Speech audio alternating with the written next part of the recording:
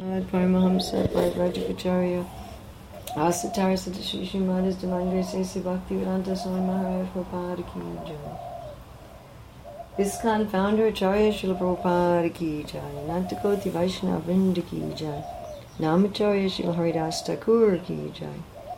Prem Shikaho Shri Krishna Chaitanya Prabhu Nityananda Shri Advaita Gadadhar Shri Vasadi Gaur Bhakta Vrinda Ki Jai.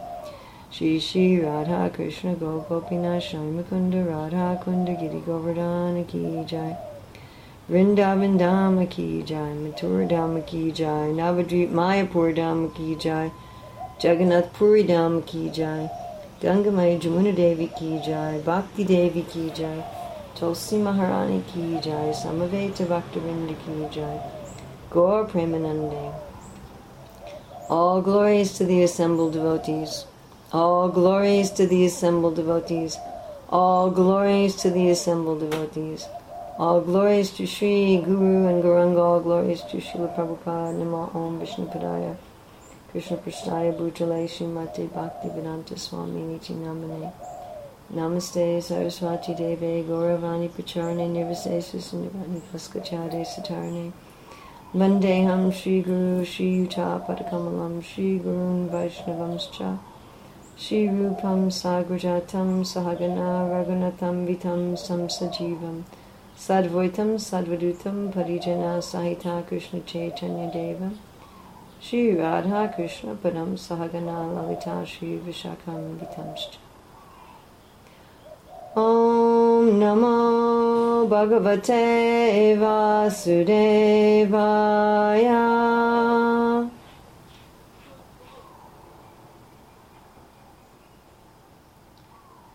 Om Namo Bhagavate Vasudevaya.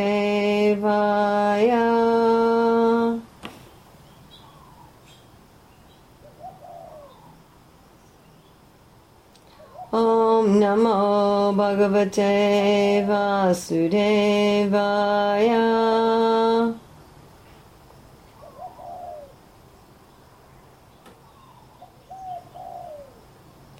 August 27, 2013, in Hilo, Hawaii, class over Skype.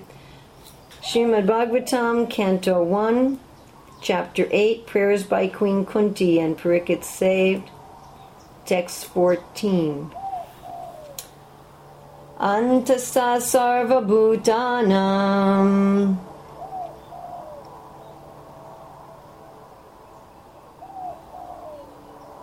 Atma Yogeshwaro Harihi.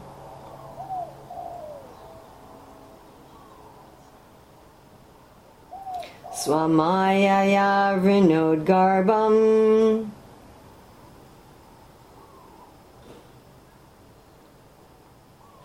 Vairaja Kurutantave. Antasta, being within.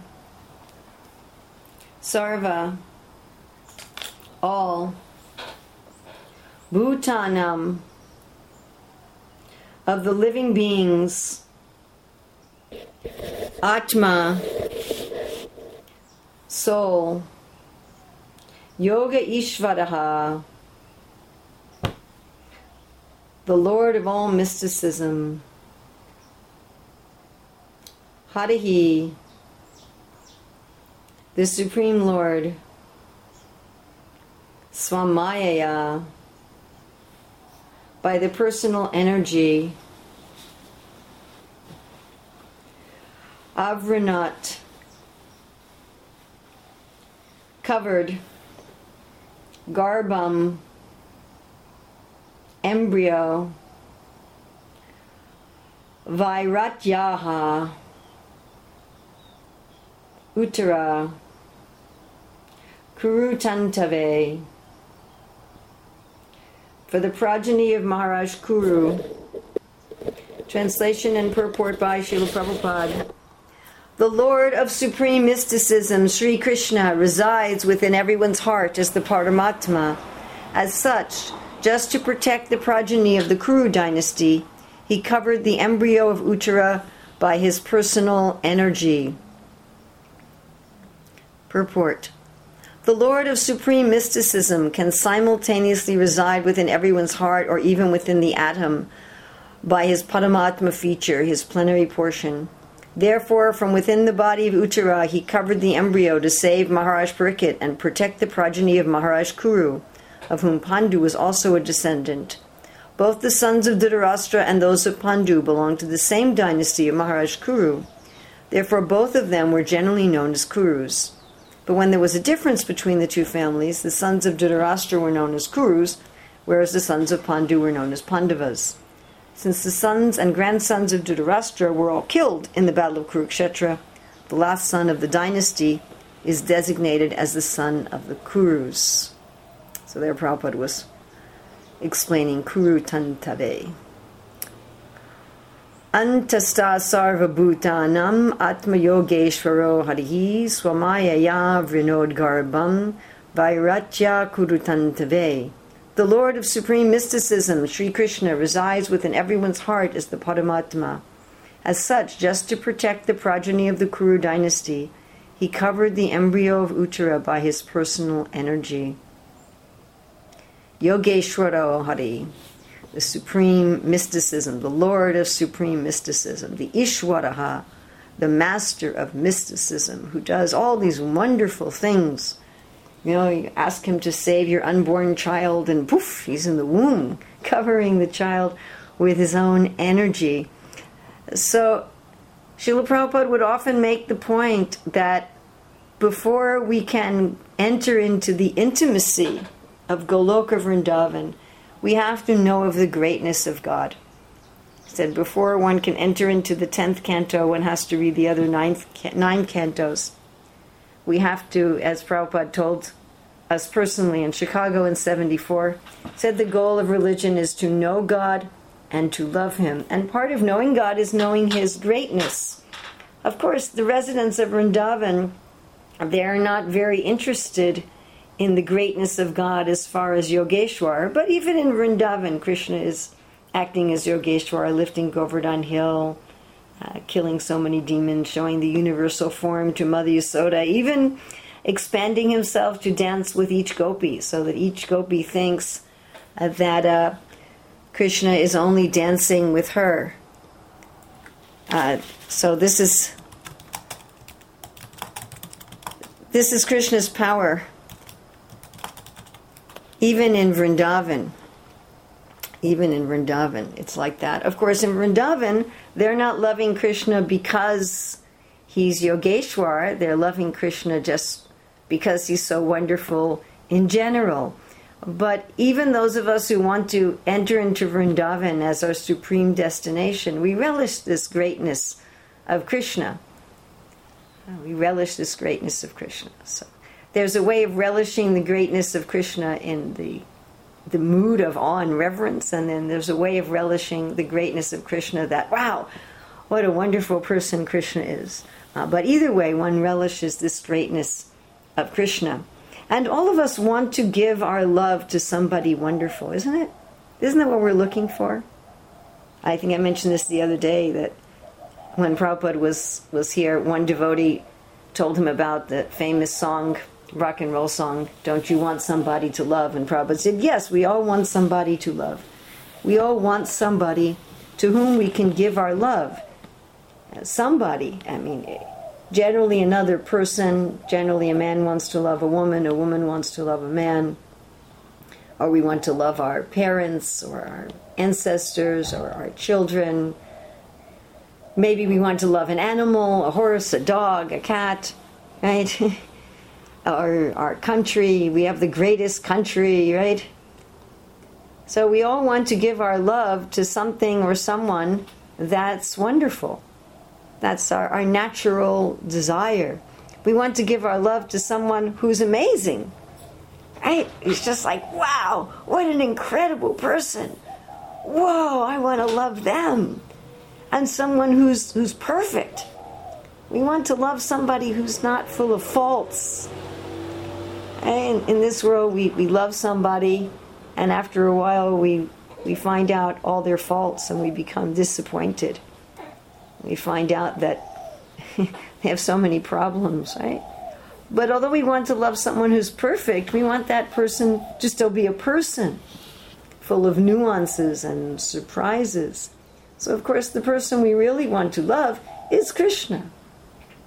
Now, all the religions of the world talk about love of God, whether it's all the different branches of Christianity, Judaism, Islam, the branches of Hinduism. Everyone talks about love of God. But how are you going to love God unless you know how wonderful He is? Is that possible? Right? Just some vague thing. Well, I love God. But to love God, we have to know something. So it's like Prabhupada, as I said, told us in Chicago, to know God and to love Him. So here's some way we can know God. Yogeshwar. Yoga Ishwar, Yogeshwar. He's the master of yoga. So here Krishna is doing one of His big miracles. I mean, the whole thing is sort of an amazing, miraculous, incredible story that Asvatthama throws a Brahmastra that can enter into the womb of Uttara. So that's pretty amazing.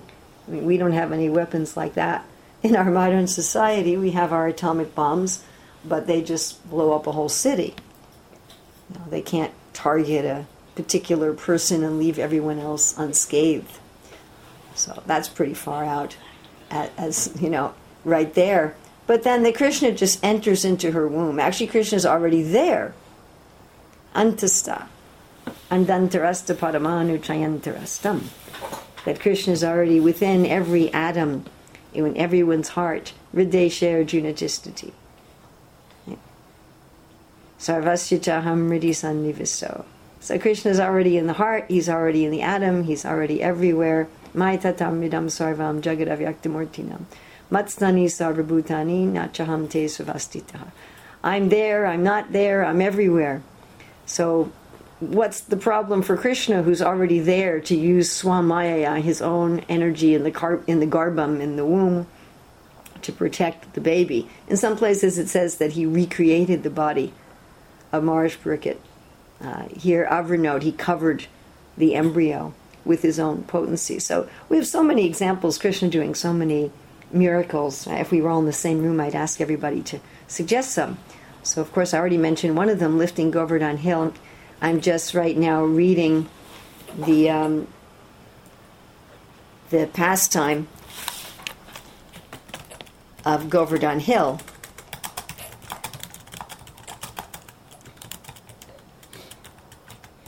I'm reading the pastime of Govardhan Hill in the Ananda Vrindavan Champu, and how when Indra's pouring torrents of rain, Krishna lifts up the hill with, one finger of one hand, and he tells all the residents that as he lifted up the hill, big chunks of dirt and rocks fell off the ends and created a barrier wall so the rain wouldn't come in. And then they see that under the hill there's this whole amazing city that's even more amazing, it says in Ananda Vrindavan Champu, than the subterranean heavenly planets. And there they all live for 7 days without hunger or thirst or fatigue. And Krishna, this little 7-year-old boy, is holding up Govardhan Hill. So of course that's an incredible miracle, or Krishna showing his universal form, all time at one time, all space in one place.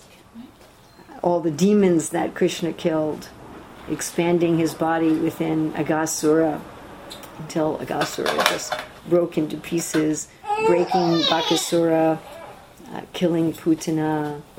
So those are all miraculous things. Or when Arjuna is fighting with Jayadath, that Krishna apparently makes the sun set and then rise again, making the night of the Rasalila, the night of Brahma, expanding himself into all the cowherd boys and all of the calves, and completely imitating them in person and dress and personality for 1 year, expanding himself to marry all of the queens.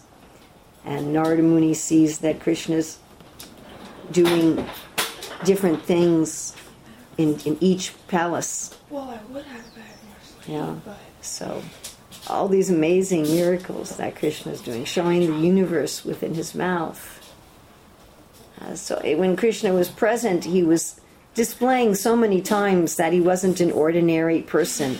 Oh, what about when Krishna goes with Arjuna beyond the universal covering? So he gets in his chariot and his horses start flying in the sky. And they go throughout the universe, they go through all the universal coverings, and go through the Brahmajyoti and go to see Mahavishnu. So Krishna, when he was here on earth, he displayed so many amazing miracles, giving Draupadi an unlimited sari. And I'm sure all of you can think of so many more. And there's also, of course, our daily miracles that the atheists and the materialists completely take for granted. Sutre mani gana iva. Krishna says, I am like the thread under the pearls, the unseen thread. So in a similar way, Krishna's hand, unseen miracles. We see that everything's orderly in the universe, but we don't see the doer.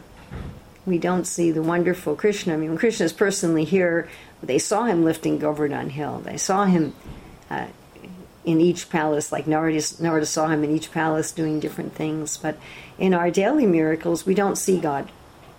He's hidden. He's the thread under the pearls. You see him only by the fact that all the pearls don't fall down. So how many miracles? I mean, how is it that, like yesterday, we had a pasta casserole and then some cookies. So I ate pasta and bechamel sauce and some cheese and broccoli and carrots. And how is it that I digested that food? I have no idea. You know, somehow or other it gets digested and then it gets assimilated and it turns into fingers. You know, how do I do that? How do I turn pasta into fingers? How do I turn pasta into hair? And I have no idea how that's happening. How is my hair growing? How is, our skin replenishing itself? Or here talking about Uttara's child. How does the baby grow within the womb? I mean, amazing, right? There's one little cell from the man, one little cell from the woman, and the woman doesn't know how she's forming the baby in the womb. She has no idea. She doesn't have any idea. She's not doing it consciously. And that Krishna takes this one little cell at the beginning, just one little cell, and it divides and it forms, a nose and a brain and a heart and fingernails and amazing. It's amazing enough that we're eating food and it's replenishing our fingers and our hair and our nose and our knees, but forming it. And there's information in this cell, in the DNA and the RNA that does this, and it does it seemingly with no doer. Sutre mani gana iva. You don't see the thread, you just see the pearls. I remember once reading how a man on the birth of his first child all of a sudden became a theist. He said, this is only possible if there is a God. But all of our abilities, all of our intelligence, it's a miracle. All around us, the movements of the planets. I give this example so many times that if you're going to take a plane or a train, it's not going to be exactly on time. Even the airlines that advertise, I don't remember which airlines advertise like this, but even the airlines that advertise, we're the online airline. There's a number of airlines all over the world that advertise like that. You get in their plane and they make an announcement, we're the on-time airline. But, are they exactly on time? Of course not. This plane is delayed for this reason and that reason and the other reason. And maybe, maybe they'll put you on another flight. Maybe you'll get to your destination a few days later, or maybe you won't get there at all, or maybe you'll get there without your luggage, or a few months ago I was on a train in Europe that was supposed to go from Malouin in Belgium to Brussels Midi station, and there were signs on the train, destination Brussels Midi, destination Brussels Midi. And then it stopped at Brussels Nord station, and it never went to Brussels Midi. And finally I asked somebody, is this train going to Brussels Midi? No, we're stopping here. And I had to get off the train and go to another train, and I was delayed. And But that doesn't happen with the planets. We don't have that problem with the planets. It's not that there's an announcement, oops, sorry, sunrise is late today. We're going to substitute Jupiter for the sun because couldn't make it on time. And everything's going with perfect precision. Perfect precision. So you could say it's an ongoing daily miracle. And how do all the planets go without, bumping into? There's no crashes. There's no collisions. Right? And even there's terrorists. There's universal terrorists. The demons try to upset everything. And then it gets rectified. So there's Hiranyaka who hijacks the Earth planet, drops it in the Garba Ocean, and Lord Varaha saves it. That's a big miracle, of course. But anyway, all around us are the miracles of God. All around us is the evidence of Krishna. There's that famous story Prabhupada tells about Narada Muni, who was traveling on earth. One Brahmin saw him and said, "Oh, Narada, you regularly go to Vaikuntha. You regularly see Lord Vishnu. Tell me, when am I going to get liberated? Is it going to be this life? I'm such a Paka Brahmana. I'm sure it will be this life." So Narada said, "I'll ask." Then Narada sees a cobbler. Now, in modern Western society, that may not mean much to us, but in traditional India, a cobbler is a very low-class person. They're working with cow skin, with cow leather. Of course, they didn't kill the cow. It was from animals that died naturally. But still, they're working with unclean substances, doing manual labor with unclean substances. So there was a cobbler who was also a great devotee of Lord Vishnu. And when he saw Narada, he also said, "Oh, Narada, you go to see Lord Vishnu. Please tell me, when am I going to go to Vaikuntha?" So Narada says, "Sure, I'll ask." And when Narada went to Vaikuntha, he asked Lord Narayana. He said, "My dear Lord Narayana, on earth I met a very pious Brahmana, and I met a cobbler. Both of them are your devotees, and they both want to know, when am I going to come home?" And Lord Narayana said, "That cobbler, this is his last life. He is coming to me at the end of this life." And the Brahmana Narada said, "Oh, I don't know when he's coming." Lord Narayan said, "As many leaves as there are in a tree, that many more lifetimes he has before he'll come to me." And then Narada Muni said, I don't understand. The Brahman is following all the rituals of the scripture, and he's worshiping you. How is it that it's going to take him as many lifetimes as there are leaves on a tree? And Lord Narayan said, "When they ask you what I was doing, you tell them that I was threading an elephant through the eye of a needle." So Narada's kind of thinking, what's that all about? So he goes back to earth, and again he meets the Brahmana, and the Brahmana says, "Oh, Narada, namaste, namaste. Did you see Lord Narayana, Lord Vishnu?" "Oh, yes, I did," Narada said. "And what did he say? When will I get my moksha?" "Many, many lifetimes," Narada said. "He doesn't even know how long it will be." "What is this?" the Brahmin said. "I don't believe you were talking to Lord Narayan. You're just making this up. I'm a great and pious person. I'm a devotee. What was Lord Narayan doing anyway? I don't think you even saw him." And Narada said he was threading an elephant through the eye of a needle. And the Brahmin said, I was right. Impossible. You never saw Lord Narayan." And then Narada sees the cobbler. "Oh, Narada, Narada. Namaste. Did you see Lord Narayan?" "Yes, I did," Narada said. "Oh, what was he doing?" The cobbler doesn't immediately ask about himself. He says, "What was Lord Narayan doing?" Narada says, "Oh, he was threading an elephant through the eye of a needle." "Oh, how wonderful my Lord is! How wonderful my Lord is!" And he starts dancing. And Narada looks at him kind of quizzically and says, "You believe me?" And the cobbler says, "Of course, I believe you." Narada says, "Why?" He says, "Well, look at this big banyan tree." So here in Hawaii, there are big banyan trees. We were out the other day walking by the ocean. I was out with my god sister, and there are these big banyan trees. They are huge.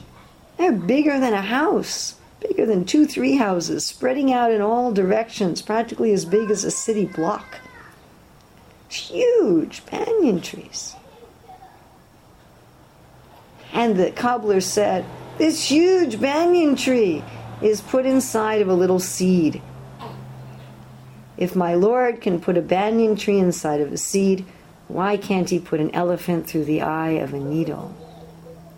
And Narada started dancing, and he said, and you will attain Vaikuntha in this very life. So that is the little miracles. But do we see them? Or Sutri Maniganaiva? Are they hiding from us?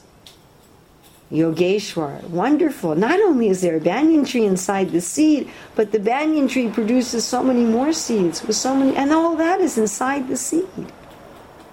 How is that possible? And what do you give to the seed to manifest this? Sunlight, water, and a few minerals from the earth. Well, who could produce this? A little speck, just little seed, like a little speck. Give it sunlight, water, and a few minerals from the earth, and it produces a banyan tree that can produce other banyan trees and other banyan trees and effortlessly, seemingly, with no visible person there to engineer it. All the flowers. So here in Hawaii, there's so many flowers. When I was in Durban, there's one devotee, Parthasarathi Maharaj, who brought all these trees from Vrindavan, and around our temple there's kadamba trees and lang lang trees. So many different trees. You're walking from one fragrance, overwhelming fragrance, to another, to another, to another, and all different beautiful colors. You know, each flower is as gorgeous colors and arrangement of colors and amazing fragrances. So from the one earth, all of the plants, they're growing in the same earth, same dirt, just dirt. Go and smell dirt. Do you smell gardenia? Do you smell lang lang? Do you smell kadamba? Do you smell jasmine? Where is it coming from? The same dirt, the same water, the same sun. Who can take sunshine? You know, take a few minerals, mix them with water, stick it in the sunshine. Are you going to get rose fragrance and gardenia fragrance? I take a walk pretty much every morning up and down the street, and there's these different, I think it's called tuberose.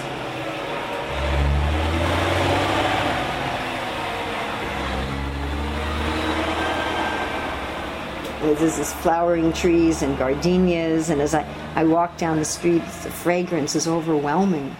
How does he do that? How does he create all these different fragrances? You know, if some company wants to produce a new perfume, they have to go in the laboratory and this and that, and they never produce something that's as nice as the gardenia and the rose and the lotus and the lang lang. And all the different colors, where do they come from? Just some dirt and water and sunlight, all the different colors. Okay? And even look at our human bodies. Each of us looks somewhat different. Amazing. Each of us has a different DNA. There's never been two people with the same DNA, different fingerprints. Each snowflake even is different. Each grain of sand, you look at magnification of grain of sand. The beautiful patterns in water. So Yogeshwar, he's the master of mystics, the greatest and the smallest. Eko pisora chaitam jagadanda koti yat shaktirasta jagadanda chayayaranta andantarasta paramanu tayantarasta. As here saying, antasta. So he's within every atom, he's everywhere. And yet everything is within him. And we're about to be coming in this chapter to Kunti's discussing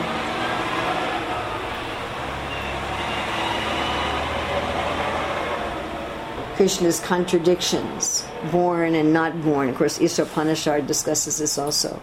You stay in one place that you're the swiftest. You walk, but you don't walk. How can the whole universe be inside Krishna? Like Krishna shows Mother Yasoda. The whole universe is in his mouth twice. He shows us. But yet he's in every atom. He's in every atom. So just imagine, in every atom, look around where we are. In every atom there's Krishna.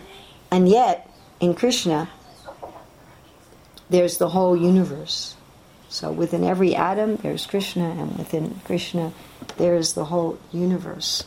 So Krishna is able to also hold all seeming contradictions. He's everywhere, everything's in him, and yet he's not there.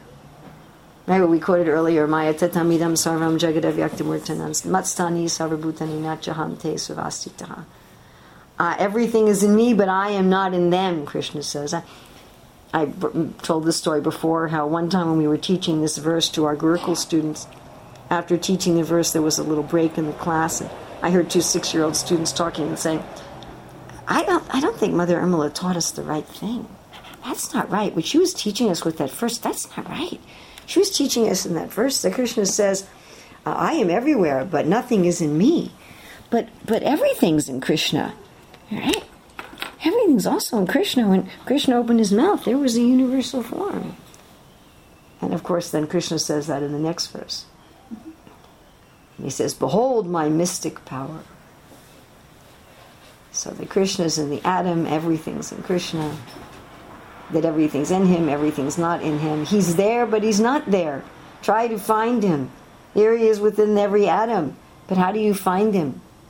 Premanjana charita bhakti vilochanena santas tadaiva hridayeshu vilokayanti yam shama sundaram achincha gunaswarupam. Only love can reveal him.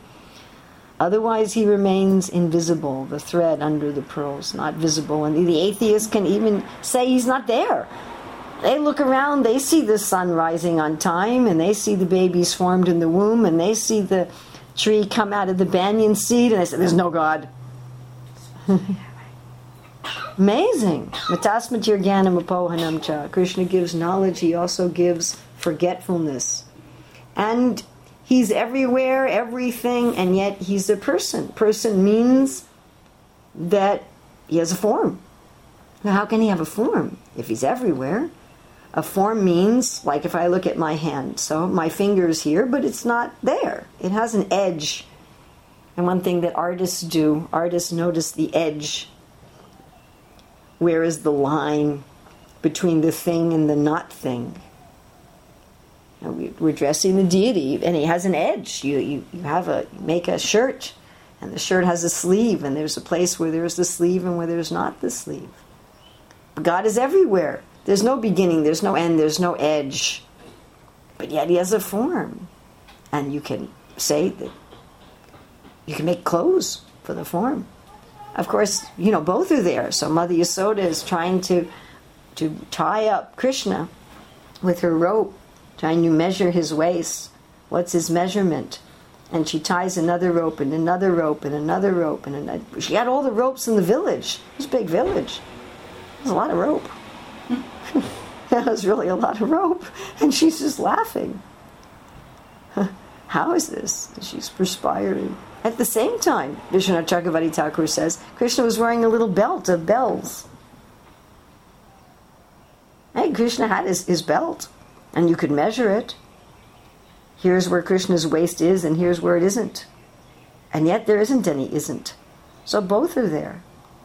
And Krishna is everything, and yet he's got a personality. Rupa Goswami describes Krishna's personality, Dhira Datta, Dhira Lalita, Dhira Prasanta. And even Krishna's personality appears contradictory. How can you be both Dhira Prasanta and Dhira Datta? How can you do that? Dhira Prasanta is the gentleman. And Dhira Datta is the wild man. And Dhira Datta is the hero, the noble hero. Dharma. And Dhira Lalita is the party boy. How is he all of them? Perfectly in one person. And he has his likes. Like he likes to play a flute. I'm sure he's an equally expert piano player, but he likes to play a flute. I'm sure he can play every instrument in the orchestra. And I'm sure he can play them all at once. But he likes a flute. He likes luglus. I haven't seen real luglus for a long time. And Prabhupada taught us how to make luglus. You take chickpea flour batter and you fry it in ghee into little balls. And then you soak it in sugar water and you put in all different kinds of dried fruit, dates and apricots and nuts. And then you roll it into balls, or sometimes in New York Temple we used to spread it out on baking pans and sheets. Really expensive ingredients. And we used to give that out for free on the streets of New York. But Tamal Krishna Maharaj would tell the story how one time they made laglus like that. And when Prabhupada ate them, he said, this is just like what Mother Yasoda sends with Krishna to the pasturing ground. So Krishna has his likes. It's certain food that he likes, certain activities that he likes. He likes to dance. Certain animals he particularly likes. So he has this personality. You could say, how doesn't God like everything? But still, everywhere, everything. He has a personality. So our main process in Bhakti Yoga is to fall in love with Krishna. Now, how do you fall in love with someone? Well, first of all, you notice. Sometimes I teach classes about appreciation. How do we appreciate each other? Because in the Vaikuntha world, all the living entities are appreciating everyone else. That's one of the features of Vaikuntha. That the birds, the sweetly singing melodic birds, are appreciating the droning of the bees, and the very colorful and fragrant flowers are appreciating the seemingly more simple tulsi. There's constant appreciation of everyone. There's no envy. So if you're going to appreciate someone, the first thing you have to do is notice. We generally don't notice what other people do. We sort of take it for granted. My husband goes to work every day and earns the money. Yeah, that's what he's supposed to do. My wife cleans the house every day. That's what she's supposed to do.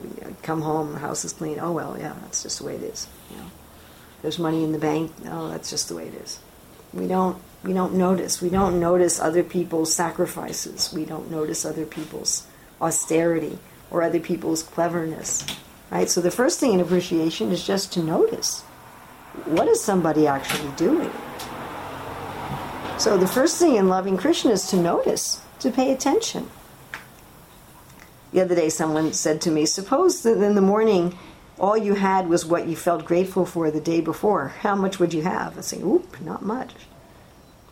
Do we notice what ability we have? Do we notice our digestion? Do we notice the air, the water, the variety of flowers and fruits, the rising of the sun? Do we notice Krishna's artistry? There's one class where Prabhupada said that when the impersonalists say the world is false, that it depresses Krishna. He said, don't depress Krishna by looking at his creation and saying, oh, it's all just false. And Krishna wants to be appreciated. So even to whether one's appreciating in the mood of awe and reverence, oh, God is so great, or whether one is appreciating in the mood of the residents of Vrindavan. So what we are meant to do is appreciate Krishna, to notice. Or maybe the only thing we notice is what Krishna is not giving me. Krishna is not giving me this thing I want. Krishna is not giving me this thing I want. Krishna is not giving me this thing I want. And then gratitude, appreciation and gratitude and love. And of course, one way we express that appreciation, gratitude, and love is to use things for Krishna. Not like, okay, thanks Krishna, thanks for this ability, thanks for this intelligence, I'm going to take it and use it in a way that you're not going to like. But appreciation and gratitude, not just noticing that there's a person, but using it in a way that will please that person. And then we'll have what we want. What we want is a loving relationship with the most wonderful person. That's what we want. We're so disappointed in this world. Everyone's disappointed. I injured my finger a while ago and I can't type very well. I mean, even a little typing, it's painful, but after about a half an hour it becomes kind of unbearably painful.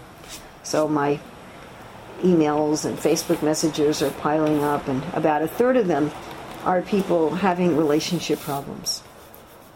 And, they're practically identical problems. You just change the names. That my husband, my wife, my mother-in-law, my father-in-law, my mother, my father, sometimes my guru, sometimes my boss, they're not what I want. They're not a perfect person. I want to love them, but There's so many reasons I feel I can't. They disappoint me in so many ways. They don't love me the way I want, and I can't love them the way I want. You know, fix it for me, Urmila. You know, fix it for me. Make it so that all the jivas in my life love me perfectly, and make it so I can love all the jivas in my life perfectly. And that's not going to work. Why don't we fall in love with Krishna? He's so easy to fall in love with. Even in material consciousness, even in the material world. Even if we can't see beautiful Shyama Sundar with his sparkling, glittering, alive, saffron, golden, yellow clothes, looking like molted gold, with his beautiful sash and waist bells tingling, and ankle bells melodically tingling, and his toenails so brilliant that when he put his feet on a footstool made of colored gems, that all the colors disappear in the radiance of his toenails. And his little line of hairs coming from his navel that looks like black swans entering into an unlimited lake. And his navel that looks like the whole universe came out of it, because it did, and that it wants to go back in. And his chest like a sapphire door, with his mark of the goddess of fortune, and his Kaustubha jewel that's the resting place of the living entities, and his long arms and his very delicate fingers, that although he's maintaining the universe, his hands are so soft, like he never does any work, but with little indentations on his fingers from playing his flute. And his neck with 3 lines like a conch shell, and his makara earrings reflecting off of his sapphire, mirror-like cheeks, and his beautiful eyes like lotus petals, and his hair curling like crow's feathers, and his mind-enchanting smile, and his laughter. We may not be able to see that Shyama Sundar, but we can see the sunrise. We can see the banyan tree. We can see the baby formed in the womb. So why not love Krishna? Bhishma says that prema means you give all your love to Krishna and not to anyone else. But when you give all your love to Krishna and not to anyone else, what happens? Om Purnamada Purnamidam Purna Purnarudachite Purnasya Purnamadaya Purnameva Vasishyate.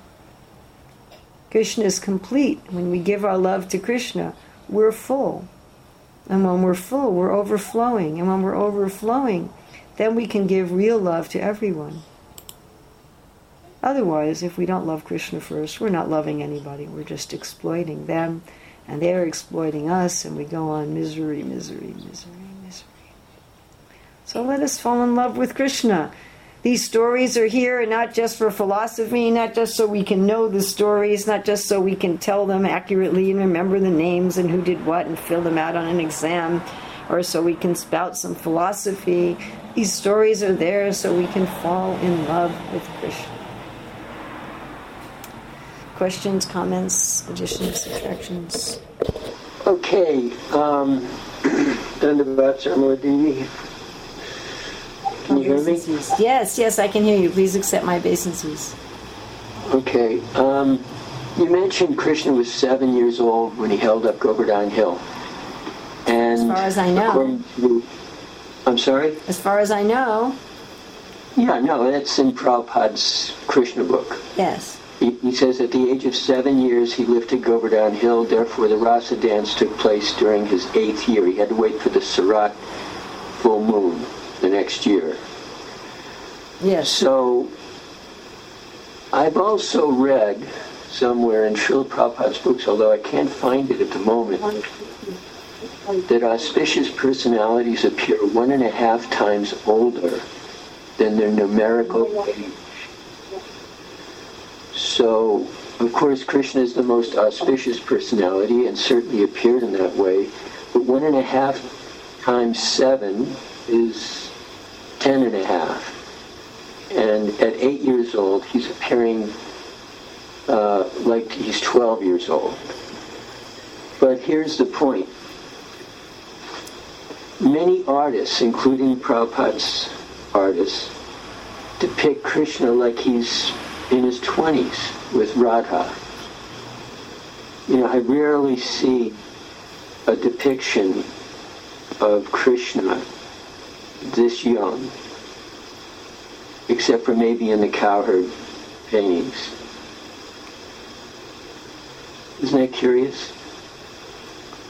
Very curious. There's one Rasa Leela painting that was done in Prabhupada's time where both Krishna and the gopis appear very young.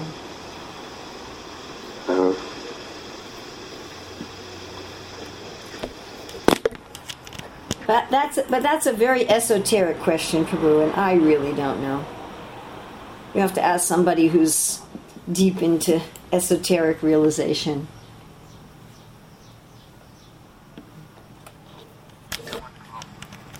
And Chandra Swami, who has Radha at 14 years, 2 months and 15 days, and Krishna at 15 years, 9 months and 7 days. Yes, I'm familiar. Kishori, I think somewhere, I haven't found this, I think somewhere Prabhupada talks about the Kishori age, that, how Krishna is eternally youthful, looks like a 16-year-old youth.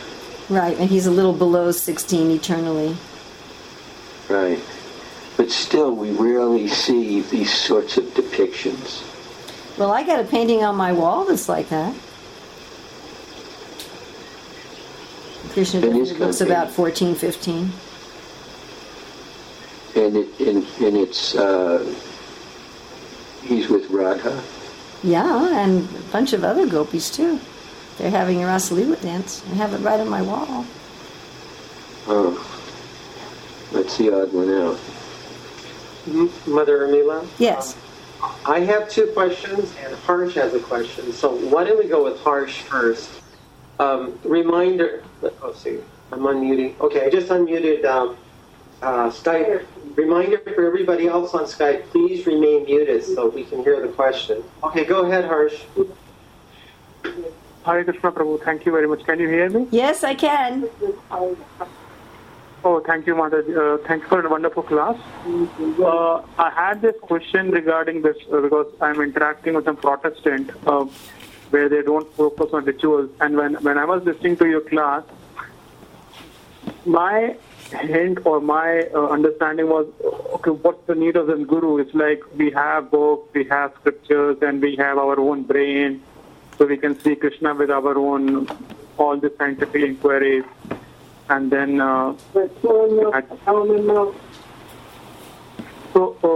how does all these rituals and which is sanctified, which are giving in Vedic Bhakti, fits in with all this consciousness which you are talking, that see Krishna, how it is, he is there in the creation, and then gradually move on. That's my question. So it sounds like you have 2 questions. Why do we need a guru, and why do we need to do rituals? I think rituals and came for guru. That's what, therefore I linked them combined. If you want to take them separately, you can take them. Okay, so why do we need guru? Guru means teacher. Why do we need a teacher for anything? When we come out of the womb, what do we know? We don't know anything. Without a teacher, how are we going to learn anything? And there's a certain amount one can understand about God without a guru. Prabhupada talks about this, that even an uneducated person, without the scriptures, without guru, can come to understand that there's a God and I'm not this body. So some basic you can understand, but if you're going to understand details, how are we going to understand who is God? I mean, I have, on my wall, I have 3 photographs and 3 paintings. So I can understand with the photographs there was a photographer. I can understand with the paintings there was an artist. But who is the photographer? Who is the artist? What is the, what is the nature of the person? What is their personality? How can I know that? I mean, I can deduce something. I can deduce something about God just with logic and reason. In fact, sometimes I give a class where we discuss what can we deduce about God through logic and reason? We can deduce that he's artistic, he's creative, he's very orderly. At the same time, he likes surprises. He really likes variety and individuality. He's very powerful, so forth and so on. From our experience, we can understand there must be one ultimate God. Everything couldn't be managed ultimately by a committee, etc., etc. But you get to a point that you can't go any further. So Guru has to give us information that's beyond the purview of our mind and intelligence. We reach a limit. We come to a block. And without that information, how can we progress? As far as the rituals of Vaidhi Bhakti, so every religious system in the world gives, frankly, very similar processes. They have a lot in common for how to realize spirituality. And it's something like, why are there rituals in human relationships even?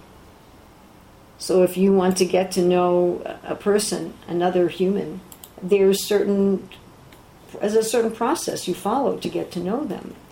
And that process may be slightly different according to different cultures and different, but there's still a process. It doesn't just happen. And there are people who can teach that, how to meet a girl, how to meet a boy, what to say, how to go for a job interview, there's what to do. I'm thinking my grandson's going to be flying to India by himself. So I'm telling him what to do. You call the airline, go to their frequent flyer mile page and register for your frequent flyer mile number and do this and do that and talk to this person. So he doesn't know how to do it. I know how to do it. And therefore I'm taking him. So the Guru also is saying, this is how you develop your love for God. This is how you reawaken your love for God. You do this and you do this and you do this. And where's that coming from? That's coming from Krishna himself. So it's not exactly that the rituals in and of themselves are revealing God. I mean, in fact, if you take even chanting the holy name, if you think chanting the holy name is I'm not saying you, but if someone thinks chanting the holy name is some sort of ritual, that's an offense.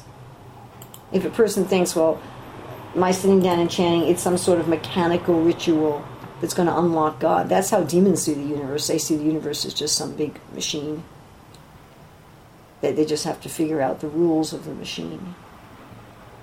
But it's more, this is Krishna telling you through the Guru, through the scriptures, how to establish a relationship with him. Like if somebody wants a relationship with any of us, and they could say, how can I have a relationship with you? And you can say, okay, well, here's my phone number, here's my email address, here's my physical address, you can come and see me at this time. This is a good time to see me. This is not such a good time to see me. 1 a.m. isn't such a good time to stop by my house. 9 a.m. is a good time to stop by my house. So the gurus are telling us to connect with Krishna anytime, but especially early in the morning. That's the best time to have your time to connect. What do you connect? Here's his address. Here's his phone number. What does he like to talk about? This is what he likes to talk. This is what he likes to hear about. What can I give him? The 6 loving exchanges. How do we have a relationship with anyone? Give and exchange gifts. Give and exchange confidences. Give and exchange food. What kind of gifts does God like? Well, he likes incense. In a recent Bhakti Godhead, I wrote an article about offering incense. He likes incense. He likes a lamp. He likes flowers. That's what he likes. He likes it done like this. This is the way he likes it done.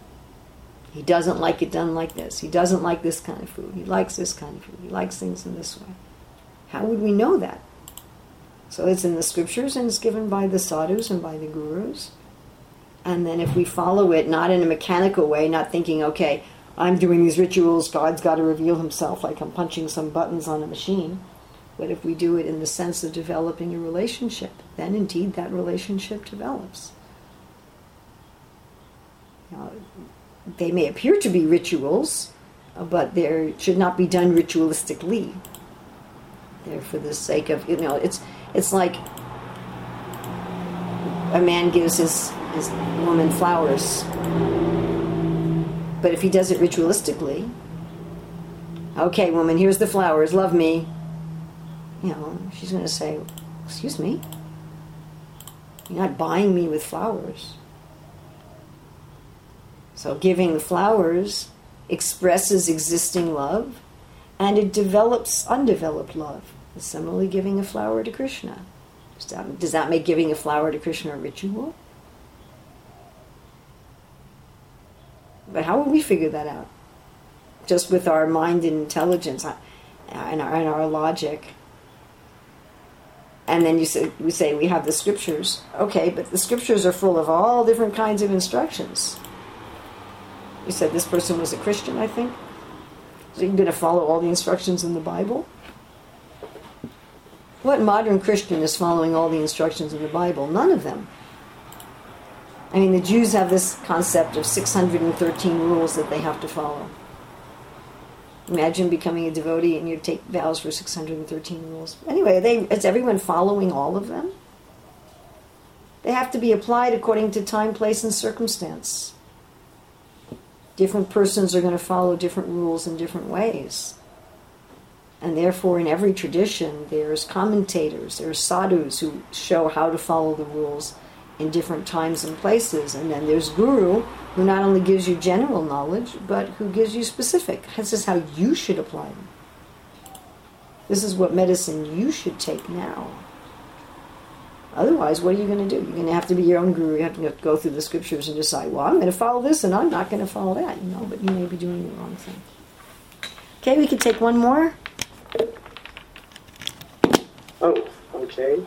We have several questions coming up. Well, maybe if they're very short, but not too many more. Just quickly, you know the history of Satyavati, how she was born from a fish, and her father, Vasu. Yeah, when he was in the forest and he passed semen, that was so precious that he had a hawk take it to his queen. Right. In a similar way, here we have a situation. Now, don't take this in the wrong way. It's not that I'm being insensitive to the Pandavas or Uttara, their bereavement. But even if Maharaj Parikshit was annihilated within the womb, why couldn't they just have another child? More progeny? Why couldn't they just have more kids? Yes. I don't know. I mean, certainly at this time, like Prabhupada said, Krishna at the battlefield of Kurukshetra was, 125 years old? That means so was Arjuna. So that means the women were pretty old too. Maybe they were past childbearing age. I don't know. But that's certainly possible. That Draupadi and the other queens of the Pandavas were past the age of having their own children. And everybody else had been killed.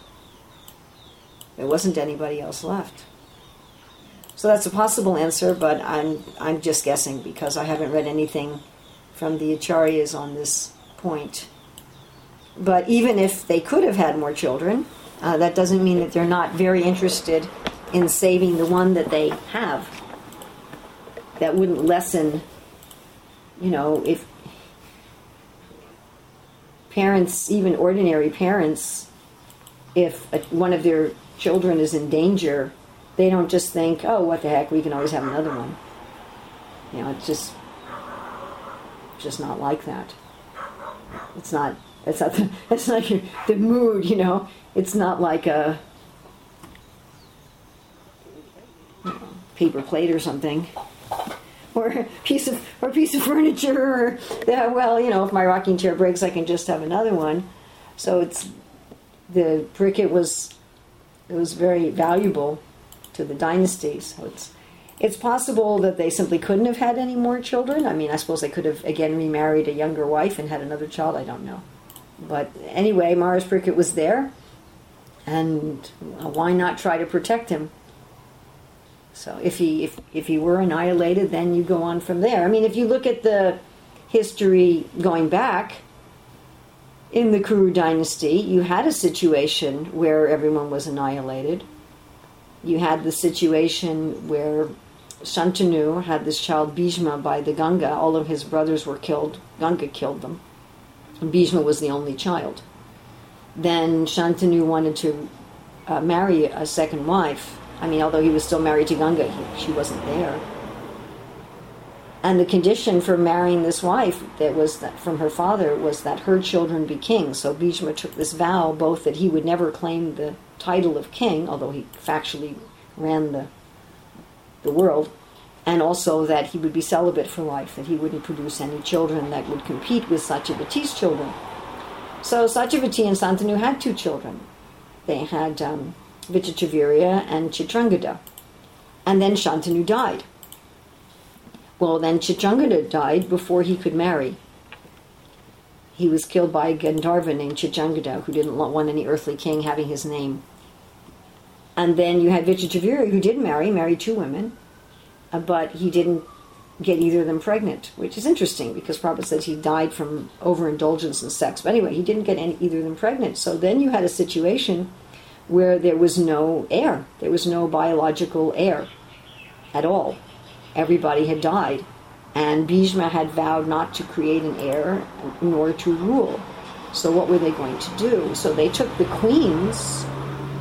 You know, it wasn't coming through the men. They took the queens. Satyavati's son Vyasadeva, who was born from a Brahmana, Parasara, then impregnated the 2 queens who were the wives of Vichitravirya, and things went on like that.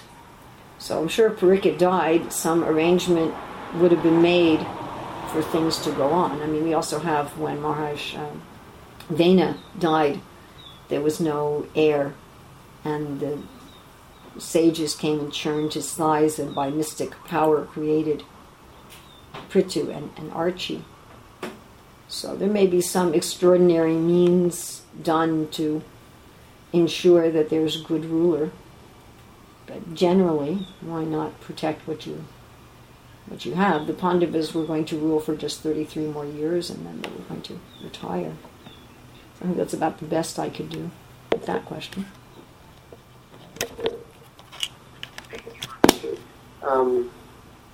We have some text messages coming in, but... Well, are they something short and simple? No, actually pretty complex, and I can't quite understand what they're asking.